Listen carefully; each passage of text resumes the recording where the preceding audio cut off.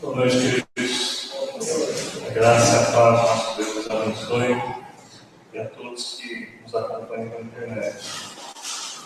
Livro dos Provérbios, capítulo 30, do verso 5 ao 9, o autor do texto de sabedoria diz: cada palavra de Deus é comprovadamente pura. Ele é um escudo para quem nele se refugia. Nada acrescente às palavras dele, do contrário, ele o repreenderá e mostrará que você é mentiroso. Duas coisas peço que me dês antes que eu morra. Mantém longe de mim a falsidade e a mentira, e não me dês nem a pobreza, nem a riqueza. Dá-me apenas o alimento necessário. Se não, tendo demais, eu te negaria e te deixaria. E diria: quem é o Senhor? Se eu ficasse pobre, poderia vir a roubar, desonrando assim o nome do meu Deus. Interessante que nesse texto, o autor de sabedoria, ele trata, como todo o livro dos provérbios, de aspectos muito práticos. Ele começa dizendo que a palavra de Deus é comprovadamente pura, porque ela pode ser provada, e uma vez provada se constata que é pura. E é pura porque encaminha o homem à verdade, encaminha o homem ao que é bom, edifica, restaura, dá esperança, gera graça em quem a pratica, em quem a conhece, a ama e a pratica. E ele, nesse contexto de não acrescentar, o que infelizmente acontece muito hoje em dia, e nem retirar nada, se o autor de Provérbios orienta que não se acrescente nada, no Novo Testamento nós vamos percebendo o Senhor Jesus dizendo várias vezes no seu ministério público, mas sobretudo no livro do Apocalipse nós temos essa declaração de que não devemos também remover nada da palavra, mas ela, na sua plenitude, deve ser proclamada, vivida e amada. E uma vez isto muito claro na mente do autor, ele faz dois pedidos, ou pede duas coisas: que Deus mantenha longe dele a falsidade e a mentira, e que não dê nem a pobreza nem a riqueza.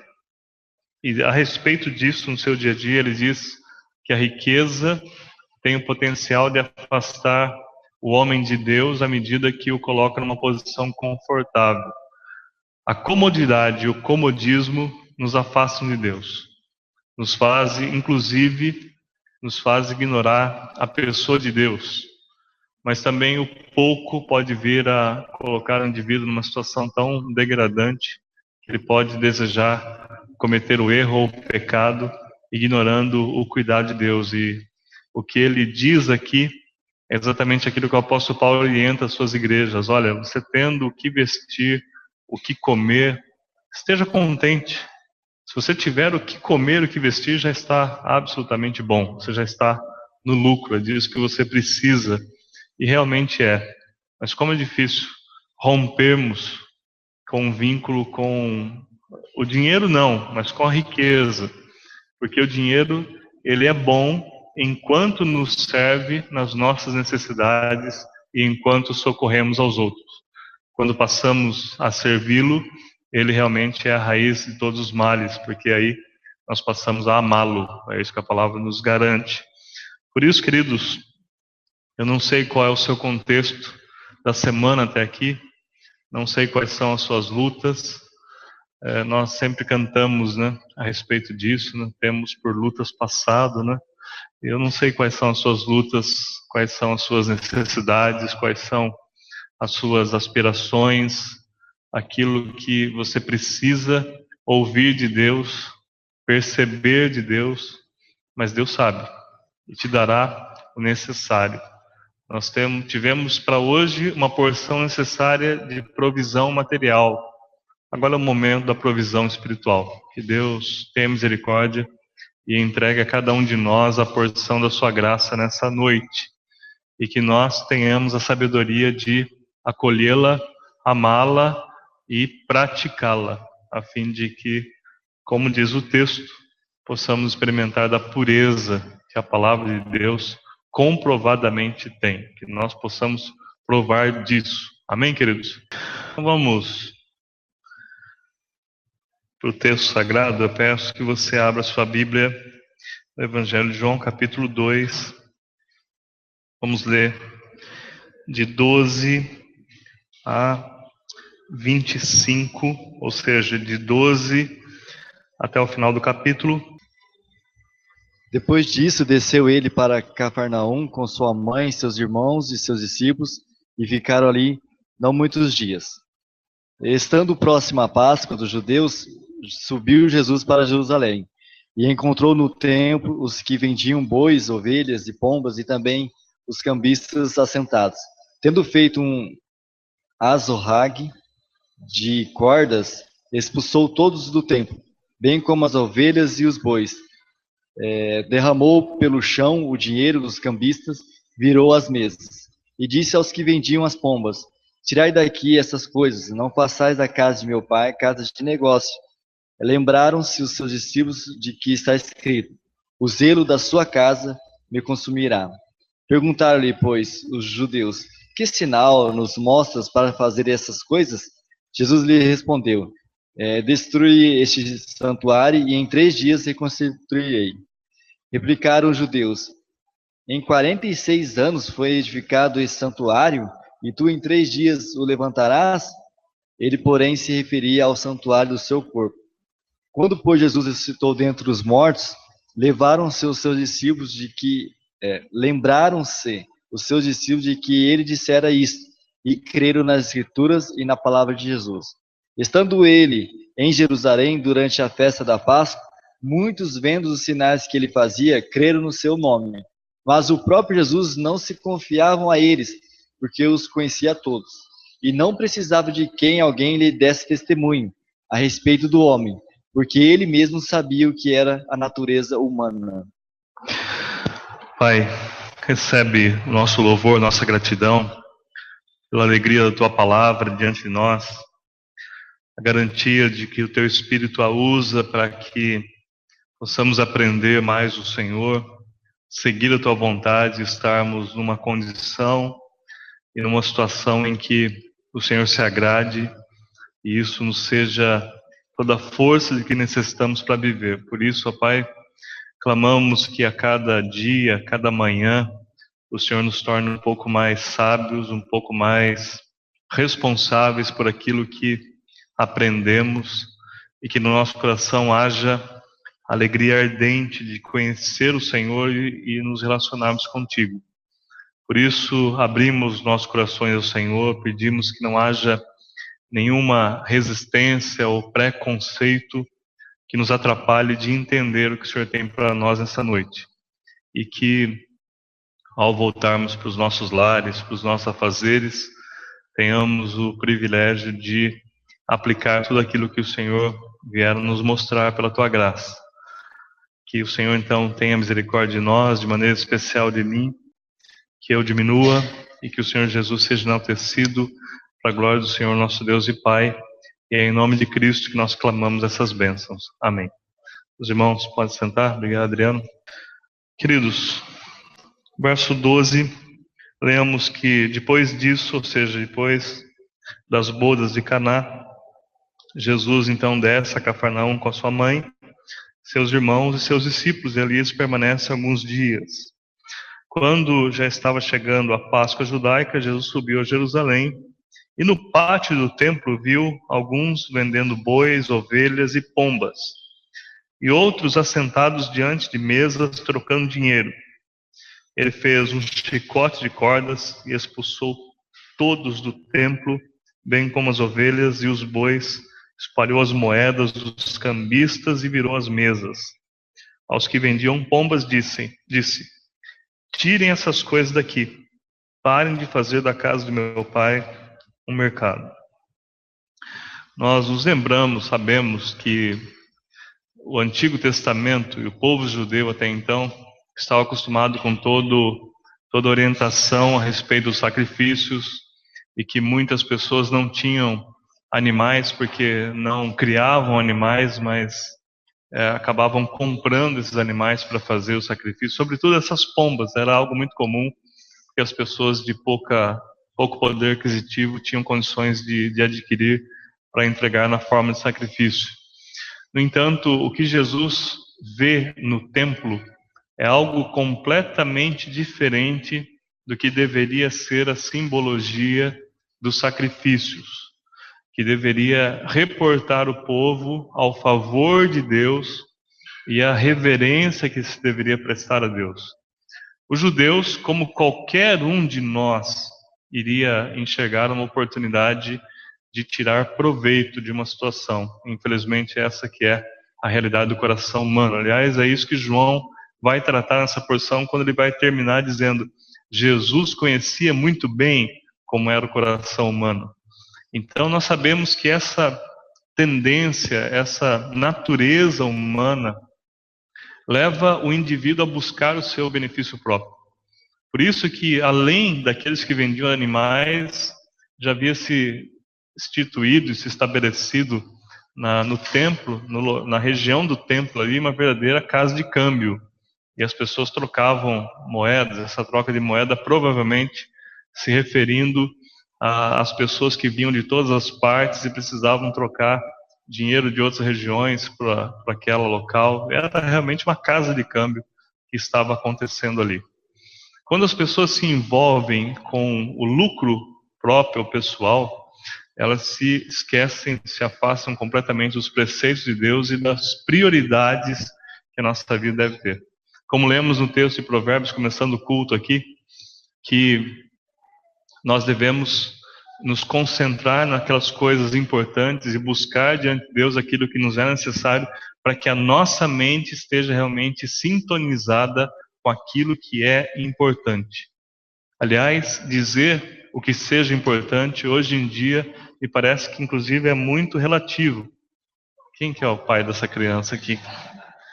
Parece que é muito relativo, porque há uma diferença muito grande para mim e para você do que seja importante, e cada pessoa acaba estabelecendo a sua prioridade em função também daquilo que lhe é vantajoso. Isto acaba trazendo as pessoas para dentro da casa de Deus, buscando seus interesses pessoais, ignorando muitas vezes a pessoa do próprio Deus. Às vezes a nossa vinda ao templo, não a casa de Deus, porque graças a Deus essa não é a casa de Deus. Esse é o templo no qual nos reunimos. A casa de Deus sou eu e você. Mas acabamos vindo para o templo muitas vezes no automático, né? Eu não sei se você nutre no seu coração a alegria domingo de manhã. Puxa vida, que bom que chegou domingo de manhã. Que bom que eu posso me levantar, tomar o meu café e ver os meus irmãos, abraçar os irmãos e orar um pouco da palavra. Que bom que chegou domingo à tarde, olha, já está na hora, vamos nos preparar, vamos para o culto, nós temos um encontro com os irmãos. Temos um momento para compartilhar, pedir oração. Olha, nós temos que agradecer a Deus pelo que aconteceu, mas temos que clamar por outras questões. Olha, vamos ver o irmão que a semana passada tinha pedido a respeito disso, vamos ver o que Deus fez essa semana, se o confortou, se a questão se resolveu. Eu não sei se nós temos tomado esse cuidado de virmos para a casa de Deus com este que seria um grande temor diante de Deus. Diferente, completamente diferente de, puxa vida, se eu não for domingo agora, já não fui domingo passado, o que Deus vai aprontar comigo essa semana se eu não estiver lá na casa dele? E a gente se esquece que eu estou convosco todos os dias, é a promessa de Jesus, nós somos a casa dele. O temor que Deus espera é o mesmo temor que o marido espera da esposa para com Deus a ponto de levá-la a amá-lo, e a esposa espera do marido para com Deus a ponto de amá-la como Cristo amou a igreja. Temor que se traduz por relacionamento, por dedicação, por sinceridade, mas por alegria. Talvez durante séculos o povo de Deus tenha nutrido uma reverência a Deus que se embasa pelo medo. E nós deveríamos repensar isso. Eu creio que se nós entendermos que o nosso relacionamento com Deus deve se dar na base da alegria, isso vai mudar completamente nossa disposição de fazer absolutamente tudo. Mas, meus queridos, enquanto Deus não for o motivo maior da nossa alegria, não há como não encararmos em algum momento a casa de Deus como sendo um local de benefício próprio. Egoísmo, egocentrismo. Hoje eu estava meditando a palavra e me lembrando das coisas que Deus promete, que Ele promete que nunca vai nos tirar. Você já parou para pensar na Bíblia? O que Deus, ou quais são as coisas que Deus promete que nunca vai nos tirar?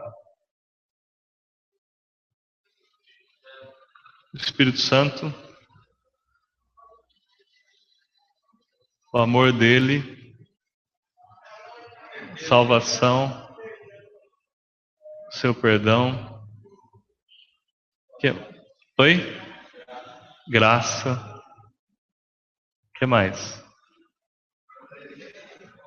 Sua presença, sua misericórdia. Peraí, mas vocês estão falando de coisas de Deus?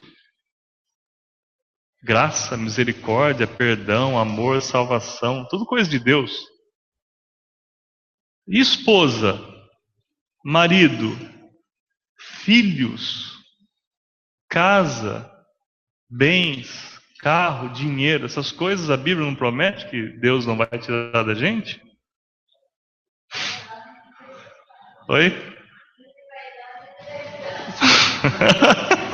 Exatamente, nem que vai dar, né, Jane? Quanto mais não tirar. Ah, se pudéssemos convocar Jó a vir nos dar uma aula do que é relacionamento com Deus. Ah, se pudéssemos dizer como ele: nu saí do ventre da minha mãe, nu para lá tornarei. Ah, se nós tivéssemos essa habilidade de nos desvincularmos de tudo aquilo que nós fomos nos apegando nesse mundo até hoje. Por isso que de todas as coisas que você possa pensar no universo, a única coisa que Deus promete que não vai tirar de nós é Ele mesmo. Porque isso significa uma única coisa, que é só dele que nós precisamos. Só dele e nada mais. Por isso, qualquer outra coisa que nós elejamos como sendo absolutamente necessária para nós, que não seja Deus, está errado, está equivocado. E me torna e te torna, em potencial, alguém que possa tornar da casa de Deus um covil de salteadores. Por isso, meus queridos, isso é muito sério. O que Jesus faz aqui não é ter um ataque de raiva, de ódio contra aqueles homens. É uma indignação santa contra a mesquinhez humana, a arrogância e o egoísmo humano que leva pessoas a ignorar completamente aquilo que Deus é e também tem feito. E Jesus literalmente expulsa todos aqueles que estão tratando das coisas de Deus na base do utilitarismo e do mercantilismo. Ele os expulsa. Ele os varre dali porque aquilo contamina a casa de Deus. E interessantemente, quando isso acontece, diz o texto, verso 17, os seus discípulos lembraram do que está escrito: o zelo pela tua casa te consumirá. E no verso 18, então, os judeus perguntam: que sinal milagroso o Senhor pode mostrar-nos como prova da sua autoridade para fazer tudo isso?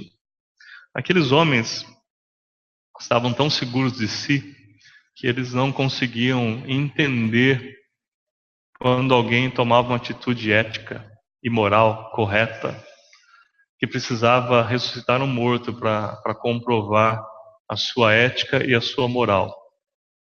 Na verdade, nós não estamos num tempo muito diferente daqueles. Hoje, a ética e a moral são coisas absolutamente secundárias, terciárias e assim por diante. E as pessoas já não valorizam mais a palavra, já não valorizam mais o que empenham diante de Deus, diante do próximo, já não valorizam o que é certo pelo que é certo, simplesmente por ser certo. E acabam se deixando influenciar pelos grandes movimentos, pelo grupo de pessoas que dizem que isso pode ser mais ou menos errado, mas não é também totalmente certo. Isso não faz muita diferença. Hoje, assistindo o jornal, vi uma quadrilha no sul que foi presa e um dos presos estava envolvido com desmanche de caminhões para revenda. Ele virou assim com a maior tranquilidade, mostrou a cara para a câmera, não sei se vocês assistiram isso. Ele falou assim: aqui é tudo trabalhador. Aqui é tudo trabalhador. A gente pode ter feito alguma coisinha errada, mas não foi tão errado assim. Eu falei, gente, qual é a base para uma afirmação como essa? Em que o indivíduo como esse crê para dizer que ele fez alguma coisinha que pode não estar tão errado assim? O Marco compartilhou um vídeo comigo, posso comentar daquele vídeo? Era um grupo, eu percebi que eram 4 pessoas influentes, formadores de opinião, falando sobre 4 americanos que foram mortos pelos terroristas radicais religiosos islâmicos, e surge uma muçulmana dizendo que o islamismo é pacífico e que é uma religião pacífica, e ela supostamente dizendo que aquilo era um ataque ao islamismo. Foi isso que eu entendi, né, Marco?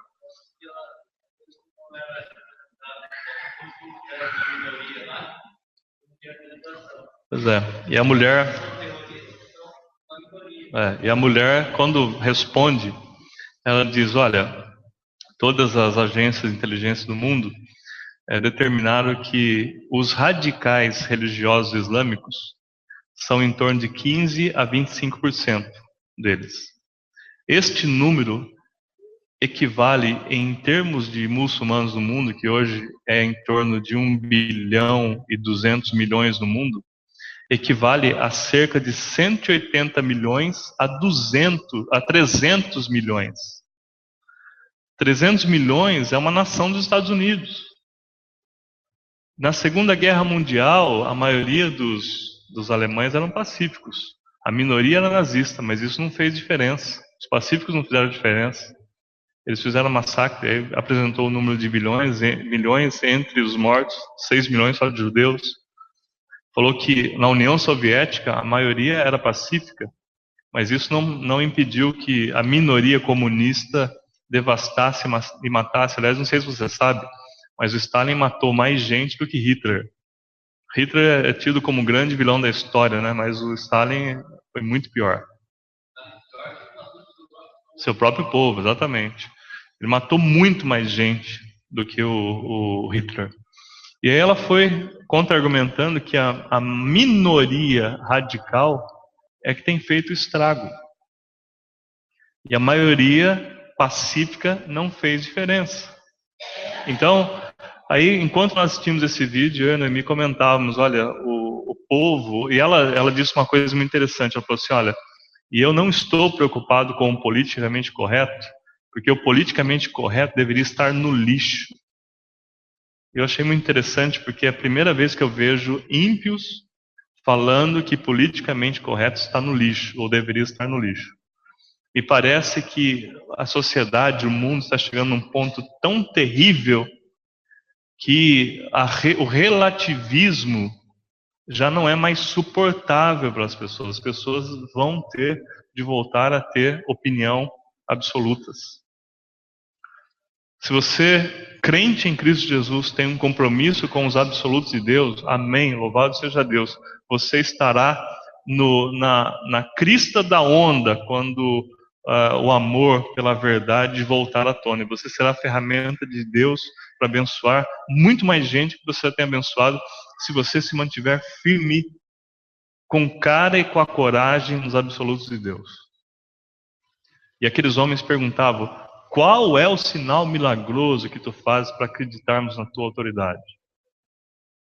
Jesus, aproveitando que estava no templo, Jesus transita do templo literal para o templo espiritual. Ele diz assim no verso 19: Jesus respondeu: destruam esse templo e eu o levantarei em 3 dias. Aqueles homens disseram para Jesus como resposta: este templo levou 46 anos para ser edificado, e o Senhor vai levantá-lo em 3 dias. Mas o templo do qual ele falava era o seu corpo. E depois que ressuscitou dos mortos, seus discípulos lembraram do que ele tinha dito. Então creram na Escritura e na palavra que Jesus dissera. Isso aqui equivale àquilo que Jesus depois vai dizer no seu ministério público: uma geração incrédula e perversa me pede um sinal, mas nenhum sinal lhe será dado a não ser o sinal do profeta Jonas. Se referindo ao fato de Jonas ter ficado 3 dias na barriga do grande peixe, e Jesus também ficaria 3 dias na sepultura. Então, dizendo numa espécie de enigma, para que apenas aqueles que conhecessem a palavra e a amassem pudessem interpretar. Aliás, isso é tão interessante que quando a gente olha para a palavra de Deus, a gente imagina que apenas os judeus tinham o monopólio do conhecimento da palavra de Deus. Mas a gente vê tanta gente fora de Israel e fora do judaísmo compreendendo a palavra com exatidão maior do que os próprios judeus. Por exemplo, aqueles magos que foram visitar Jesus, como é que eles foram visitar Jesus? Aqueles camaradas, eles sabiam detalhes do dia que aconteceria, como aconteceria, inclusive onde aconteceria. Seguir a estrela foi apenas uma comprovação, já tinha uma rota em função do que tinham estudado na palavra de Deus, e não eram judeus, não eram israelitas. Eles vieram do Oriente, de outras regiões, porque temiam a Deus. Nós vamos ver exemplo de muita gente fora daquele sistema religioso judaico que conhecia a Escritura e se beneficiava dela de uma forma muito mais profunda. Isso implica e nos ensina que amar as Escrituras, independente de quem você seja, onde você esteja, irá te revelar Deus. E revelando Deus, você terá um relacionamento com Ele que vai fazer toda a diferença. Por isso que eu dizia no começo, a gente precisa clamar a Deus que nos afaste da visão capitalista, utilitarista de Deus e nos faça nos apegarmos a Ele por amor. Relacionamento sincero, profundo, real, por amor. Olhar para Deus como aquele paizão maravilhoso que nos ama, que tem feito tudo por nós, e não como aquele velho ranzinza que está lá pronto para, no primeiro erro, nos dar uma cajadada para nos manter deitados por muito tempo, que é uma visão terrível, equivocadamente terrível de Deus, que prova o seu amor de tantas maneiras, em todas as Escrituras, mostrando que Ele é um Deus salvador, generoso. Não por isso deixa de lidar com o pecado como deveria, mas é que é absolutamente generoso e gracioso. E Jesus fala: olha, o meu corpo será a prova da minha autoridade. Aqueles homens não vão entender, mesmo quando Jesus ressuscitar. Mas interessantemente, os discípulos vão crer quando associarem o fato com a Escritura. Porque diz o texto que depois, evidentemente depois da ressurreição, verso 22, depois que ressuscitou dos mortos, os seus discípulos lembraram do que ele havia dito. Então creram na Escritura e na palavra que Jesus dissera. Nesse momento, João está falando que fechou-se um ciclo, que é o que deve acontecer conosco também. Eles associaram a palavra que Jesus havia dito com as Escrituras. Eles viram, eles estavam ali, a palavra que Jesus disse tem a ver com a experiência pessoal deles. E as Escrituras, o que já estava registrado. Meus queridos, nós experimentamos a autoridade de Jesus na nossa vida quando nós associamos o que a Escritura diz com os nossos aspectos práticos do dia a dia, as nossas decisões, o conforto, porque às vezes nós simplesmente não entendemos o que está acontecendo, e nesse momento, o que a Bíblia diz? Fala para a gente subir no alto monte e gritar o tempo todo lá, e nós vamos entender o que diz. Não, a Bíblia diz exatamente o contrário: aquietai-vos e sabei que eu sou Deus. Como Deus dizendo no bom português coloquial: baixa a bola, fica tranquilo, fica na sua, você não entende nada, mas isso é normal. Você é recruta, como diria meu sogro. Você é recruta. Então, fica tranquilo aí, que no tempo certo você vai saber tudo que eu estou fazendo. O texto continua, verso 23. Enquanto estava em Jerusalém na festa da Páscoa, muitos viram os sinais milagrosos que ele realizava e creram no seu nome. Mas Jesus não se confiava a eles, pois conhecia a todos. Não precisava que ninguém desse testemunho a respeito do homem, pois ele bem sabia o que havia no homem.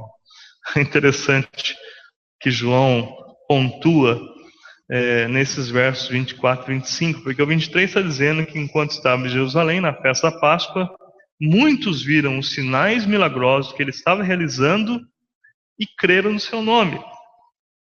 Há alguma versão diferente da minha, no verso 24, que diz: mas Jesus não se confiava a eles?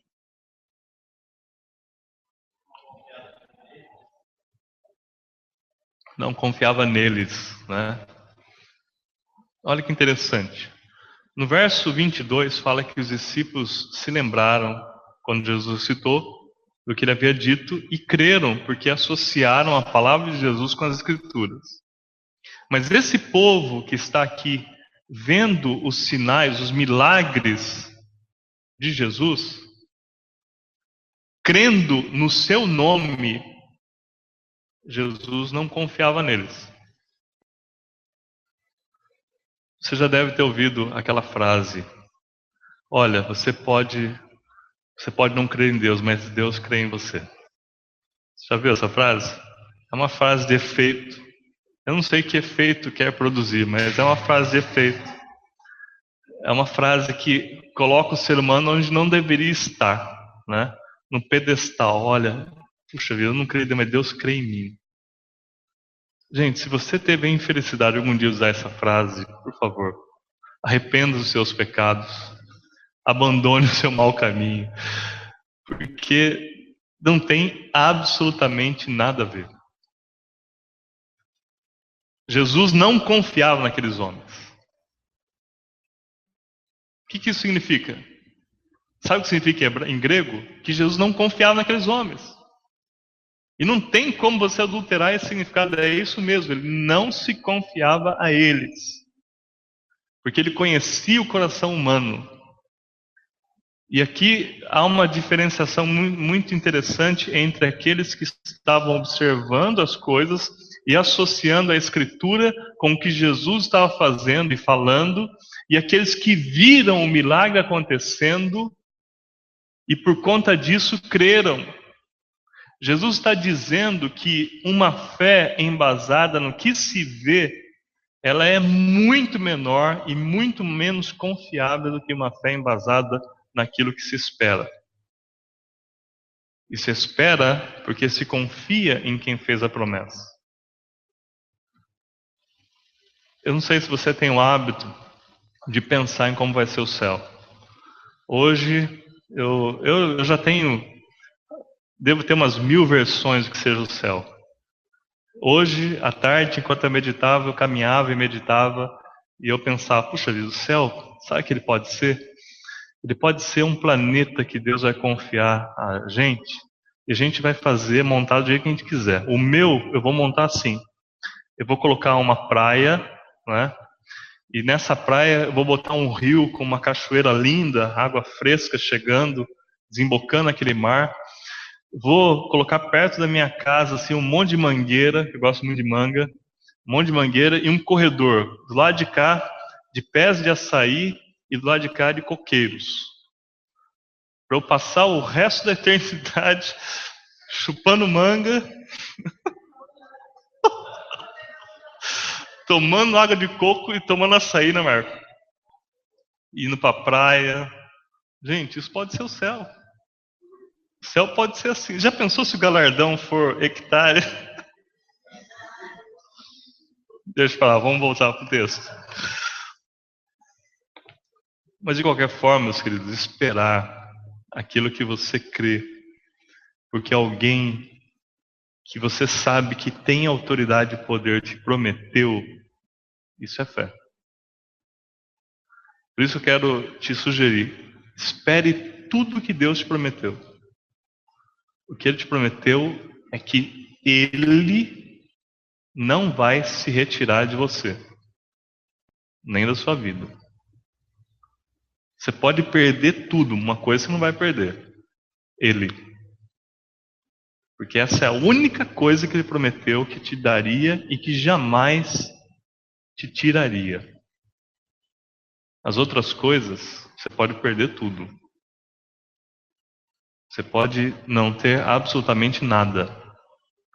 Se você terminar os seus dias sem um centavo no bolso, você vai estar igualzinho como você chegou na Terra. Então, não há ganho ou perda nesse sentido. Quem pensa diferente, a própria palavra de Deus chama de louco. Louco, essa noite perdendo tua alma, o que tem guardado, para quem será? Deus é o nosso maior bem. Deus é a única propriedade que temos, de fato. Ele é nosso. Ele é nosso. Nosso Pai, nosso Senhor, nosso Salvador. E você é dele, e ponto final. Esta é a bendita eternidade que nos está garantida. Mais nada além disso. Então, meus queridos, vamos observar esse texto e vamos entender que relacionar com Deus na base do utilitarismo, na base do egocentrismo, do interesse pessoal, não tem a ver com relacionamento.